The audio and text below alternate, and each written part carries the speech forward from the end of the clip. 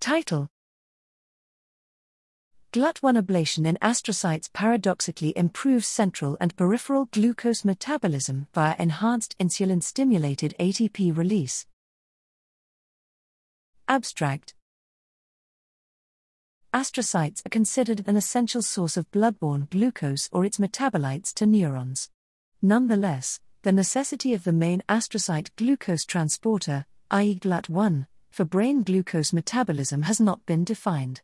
Unexpectedly, we found that brain glucose metabolism was paradoxically augmented in mice with astrocytic GLUT1 ablation, GLUT1 GFAP mice.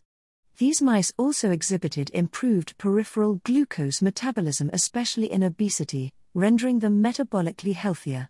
Importantly, GLUT1 GFAP mice did not present cognitive alterations.